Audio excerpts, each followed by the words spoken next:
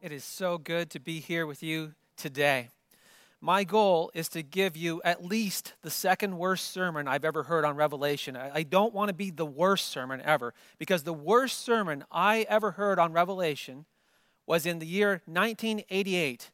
I was a boy, and the sermon was called 88 Reasons Why Christ is Coming Back in 88. The worst sermon I have ever heard on Revelation, based on the worst way you could ever look at it, treating it like a series of numbers that could be tallied up to tell me he's coming back in 88, probably in the next week, altar call time. Man, that sermon damaged me. But I'm so grateful to be part of this church where Pastor Joel has led us through a 3-week sermon series on Revelation that has been life-giving, it's been biblically accurate, it's been a real teaching that enables us to then take the scripture for ourselves and go ahead and use it in our devotions. So I'm so grateful for that. We've seen that Revelation refers to events that the early church was facing, to spiritual realities that we still face today, and to a future end-time intensification of the struggle between good and evil. I'd like to talk about that end-time portion today. But I hope that not only will you get more tools to help you read Revelation and get its message for yourself, but I hope you'll leave today with a profound sense of optimism. Revelation means unveiling, to look behind the curtains and see what's going on in our world. In this sense, Revelation is the conspiracy theory of all conspiracy theories, for it reveals that Satan is at work behind the scenes in our world and will continue to intensify his efforts to co-opt political power and combine it with compromised spirituality to lead the world astray. It also, though, doesn't just reveal a satanic conspiracy. Greater than that, Revelation reveals a divine plan to triumph over all evil and to bring about the transformation of our universe through Jesus Christ. Pastor Joel helped us last week to be free of fears of lesser conspiracies, such as the ones that surround the mark of the beast. How many of you were relieved to find out that you will never inadvertently take the mark of the beast? You won't go, oh my goodness, I thought it was just an Air Miles card. I was just getting points, but it's been tracking every purchase. I haven't been able to buy or sell without it. I think I took the mark of the beast. And as foolish as that sounds, because we're used to that, we can get wrapped up in all kinds of things that fill us with fear. But the early church faced the mark of the beast in terms of having to say, Caesar is Lord, and denying Jesus. And it was very clear for them. And so if ever something like that comes for us, it will be just as clear. And so we're freed from that fear. When it comes to end times, though, which I'd like to speak with you about today, people think about the tribulation. Revelation does speak of a period of intense struggle between good and evil, immediately preceding the return of Jesus Christ. And it goes along these lines. Satan will attack believers by raising up an antichrist who will use political power against believers. He's pictured as the beast. He will be supported by a miraculous false prophet who directs worship to the antichrist, and he's pictured as a second beast. This will all be done in partnership with the world's culture of immorality and systems of greed. And that's pictured as the great prostitute. But even these partners in evil will turn on each other. Revelation 17:6 says, the beast will hate the prostitute. They will make her desolate and naked and devour her flesh and burn her up with fire. The renowned sociologist René Girard notes that evil can't help but escalate and eventually consume itself. And so that's part of what we see in Revelation. Revelation says that this final tribulation will last 3.5 years, or at least the part that would be most difficult. Whether it is literally 3.5 years is a tough question. And you can appreciate the toughness of the question when I ask you another question. Are you ready for my question? Does Jesus have 7 eyes? What do you think? Does he have 7 eyes? Well, he does. Revelation 5:6 says, then I saw between the throne and the 4 living creatures and among the elders a lamb standing as if he had been slaughtered, having 7 horns and 7 eyes, which are the 7 spirits of God sent out into all the earth. Now, I don't know about you, but I'd be really uncomfortable about meeting the seven-eyed Jesus. Which eye do you look into? A little disconcerting. And is Jesus really a lamb? And are there really seven spirits of God? I thought it was just one Holy Spirit. And the Bible does say there's one Holy Spirit. There is only Jesus who became human and remains human for all eternity. What these are metaphors that have come to life. A lamb who was slain. He's covered with the Holy Spirit, like the seven eyes. And the seven spirits of God are pictured out in their completeness, that they go into all the earth.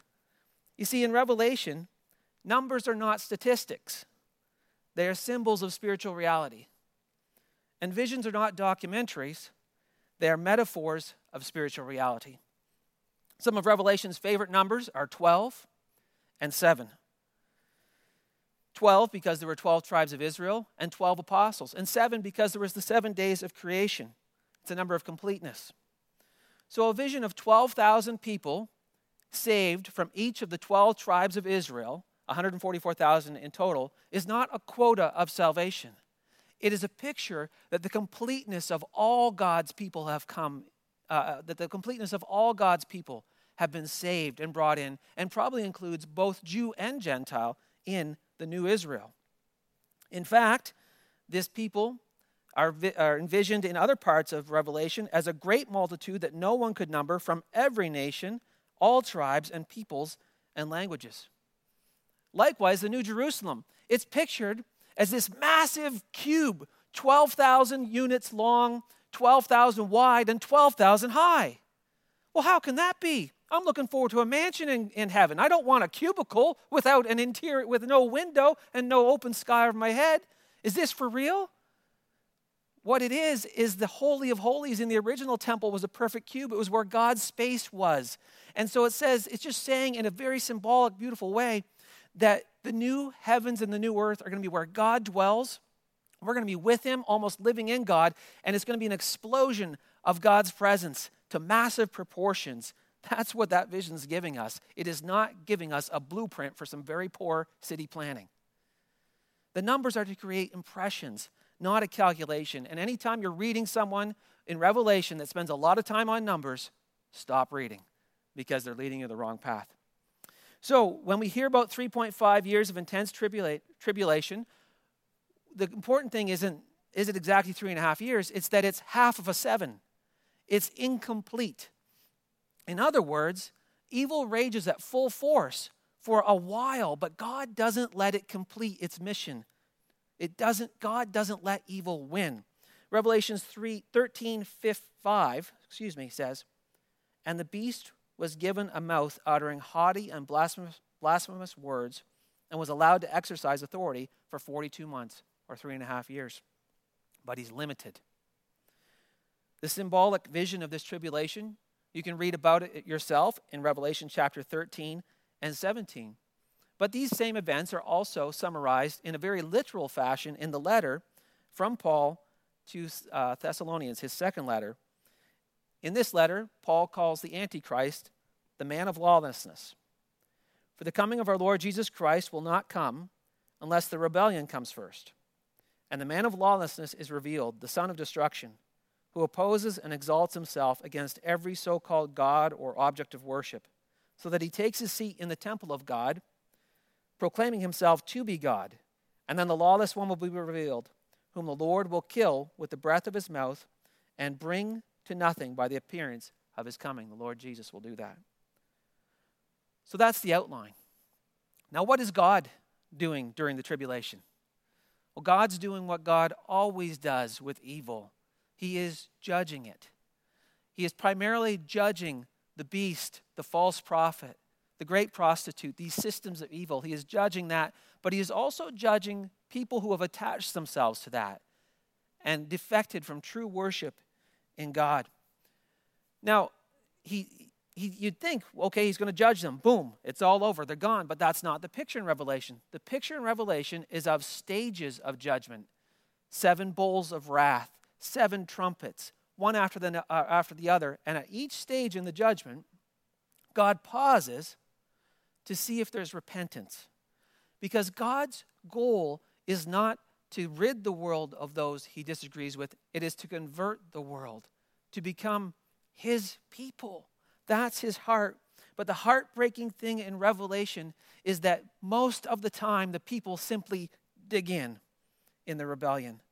If you look in Revelation 9, the rest of mankind who were not killed by these plagues did not repent of the works of their hands or give up worshiping demons and idols of silver and gold and wood, which cannot see or hear or walk, nor did they repent of their murders or their sorceries or their sexual immorality or their thefts. This refrain comes up several times in Revelation.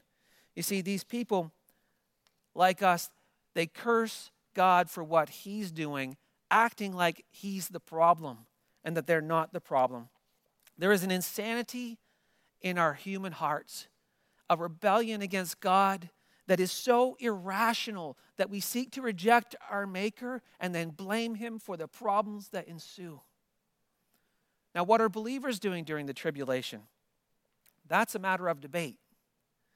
Popular Christian books and movies depict Christ coming back before the period of tribulation and catching up or rapturing the Christians out of the world so they don't have to go through that time.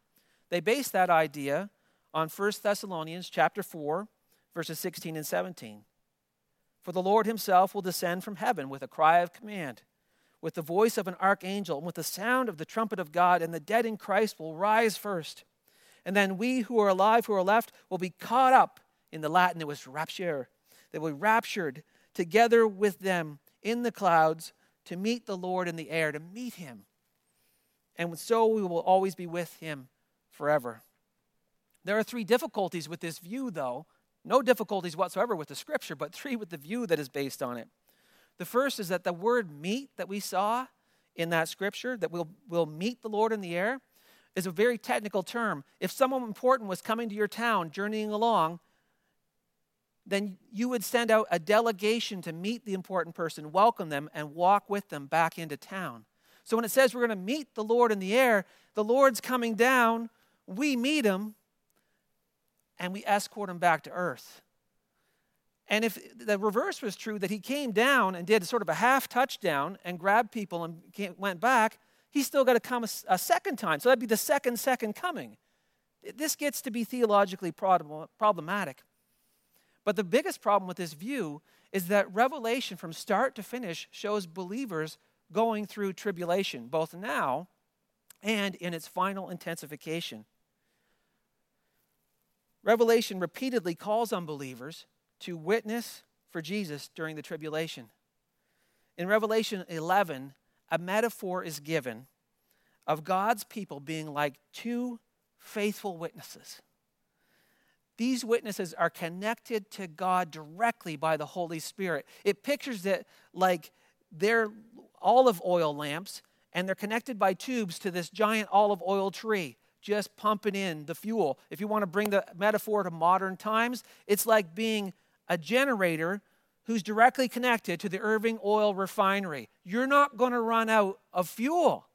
And so this vision shows that God's Holy Spirit is just pumping into Christians in a special way during the final tribulation. They are actually protected from the judgments that God is putting upon the earth. In the same way that when God judged the Egyptians in the Old Testament to free Israel, the plagues didn't touch God's people. Well, that same thing happens in Revelation. Revelation 7 says, "Do not harm the earth or the sea or the trees until we have sealed the servants of God on their foreheads." So not only are we protected from those judgments, but there is a substantial level of protection from Satan's direct attacks on Christians during the tribulation. Not completely protected, but protected so that Christians can do what they're supposed to do, witness. In Revelation chapter 11, the witness of the two witnesses is so intense, it's driving the whole world crazy. And at the very last moment, when they have completed their witness, near the end of the tribulation period, it is permitted that the beast is able to martyr them, to kill them. But after 3.5 days, they come to life again and are caught up to meet the Lord in the air, and then the end comes. Getting the gospel out is this great theme of Revelation. take a look at Revelation chapter 14. It says, "Then I saw another angel flying directly overhead with an eternal gospel to proclaim to all those who dwell on earth, to every nation and tribe and language and people. And he said with a loud voice, 'Fear God and give him glory, because the hour of his judgment has come, and worship him who made heaven and earth, the sea, and the springs of water.'" This is the gospel that Jesus' disciples preached when they were anointed by the Holy Spirit. Last Sunday was Pentecost Sunday, and we celebrate how the Holy Spirit was poured out upon the original 12 disciples and other disciples around them, and they all spoke in other languages as the Holy Spirit enabled them, so people from all nations were hearing the gospel. Jesus said in Acts chapter 1 to these disciples, "But you will receive power when the Holy Spirit has come upon you, and you will be my witnesses in Jerusalem and all Judea and Samaria and to the ends of the earth." And so poured out upon them was the Holy Spirit so they could witness. And Peter got up and said to the very first crowd to hear the gospel, "You guys killed the author of life, but God raised him up from the dead." And it didn't matter what the authorities did to Peter and the disciples. They could beat them. They could threaten them with death. They could imprison them. They just went on witnessing for Jesus. The first one to witness to death, to the point of death, was Stephen. And as people cast their stones at him, he had a vision of Jesus being with him. And he was faithful in his witness, even to death. One of the people throwing stones and being part of that was Paul. And later, Jesus personally appeared to Paul and said, "Paul, now you're going to be my witness." And Paul was converted. Paul, Peter, and all the disciples gave their lives to the point of death for their witness. And the only one that didn't give his life was John, who writes us the book of Revelation. And he says, "What are you doing, God? What's the plan?" And I want to tell you that Revelation tells us that same way that the gospel started, with the faithful witness of believers and God's miracles backing it up, is the same way that our world will end, with a tremendous witness and a tremendous display of God's power. And it does result in getting through to people finally. Remember how I read that people weren't responding just to the judgments, but with the judgments plus the explanation of it in the witnesses. It says in Revelation 11:13, "And the rest were terrified, and they gave glory to God in heaven." Instead of cursing him, they gave him glory. The response God was looking for. You see, God sends witnesses to explain to the world what he has done through Jesus. And when the world turns on the witnesses, they convict themselves. We have seen something horrific in the last few weeks as we have watched the video of George Floyd being murdered in an act of inhumanity. And it has exposed within us this racism within our society that we want to be finally done with. And in the same way, in Revelation, the inhumanity of people to the people of God, the martyrdom of the people of God will awaken their consciences. And they will find that they have blood on their hands. And it is not God who is in the wrong. It is clearly they that are in the wrong. And they will respond, so many of them, to the gospel at that time. Revelation 12 says that the true believers, the ones who don't let their love run cold, instead the love gets hot.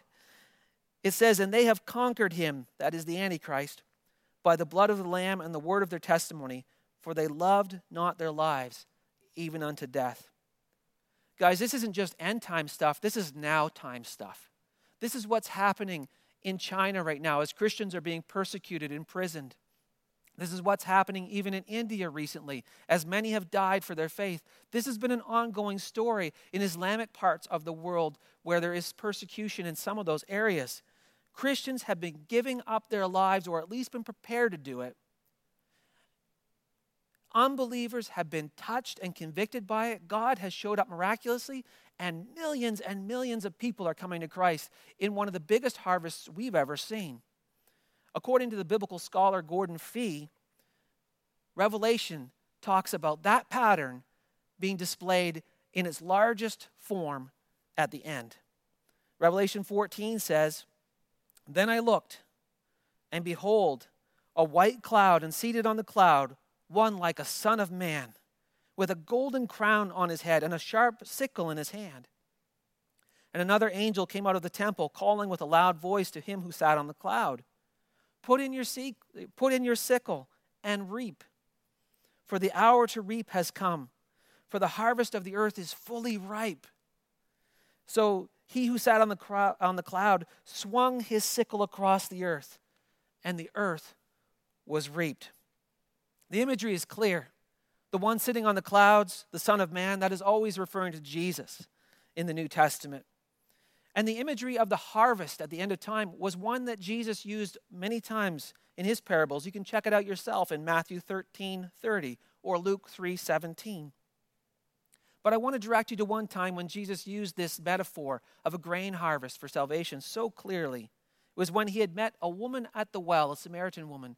She had believed in him, and through her witness, the whole village had come to believe in him. And in explanation, Jesus said to his disciples in John 4:35, "Do not say, 'There are yet 4 months, then comes the harvest.' Look, I tell you, lift up your eyes and see that the fields are white for harvest. Already the one who reaps is receiving his wages and gathering fruit for eternal life, so that the sower and reaper may rejoice together." Guys, so often when we think about the end times, we think of things just getting worse and worse. Then we get pessimistic.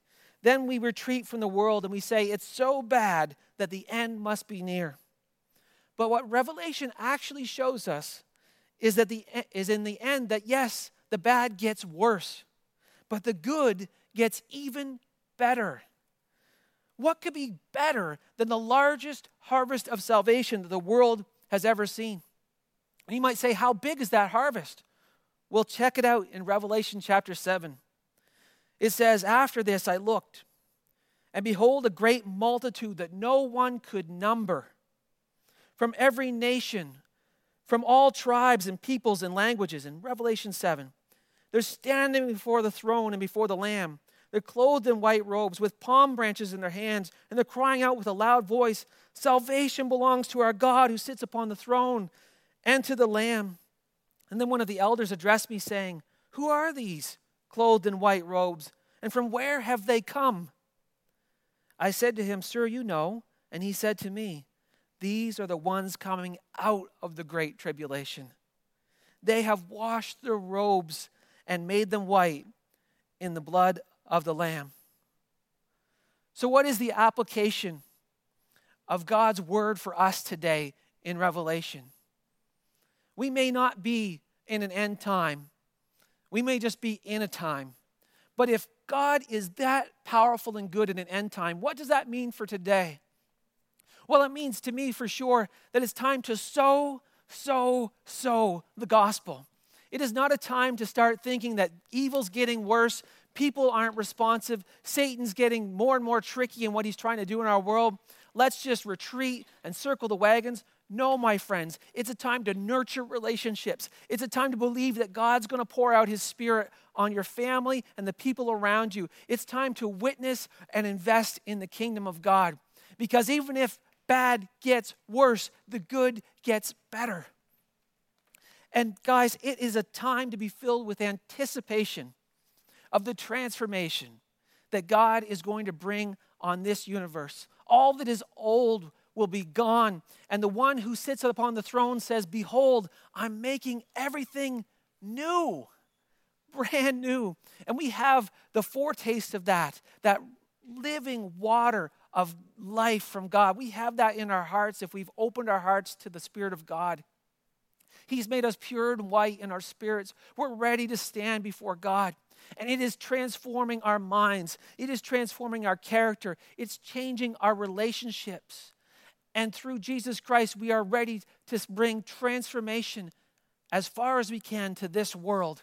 Because it is in the transformation that we bring through the gospel and in the power of the advance of the gospel and the power of the advance of the church that finally Satan is fooled into making a big mistake and taking all that he has to resist it. And when he does that, he is destroyed. Church, we are on the offense. It is Satan who will be on the defense in the end. And even the tribulation is his last desperate attempt to win. But he will be destroyed by the breath from the mouth of Jesus Christ when he returns. So no matter what time we find ourselves in, it's a good time. The steadfast love and mercy of God is enough. No matter what time your family is in, God is enough. He is enough for your kids. He is enough for the future. We are not a people without hope. We are a people of optimism because we know that we follow the risen one, the one who holds the keys of death and Hades. He is a conqueror, and through him we overcome.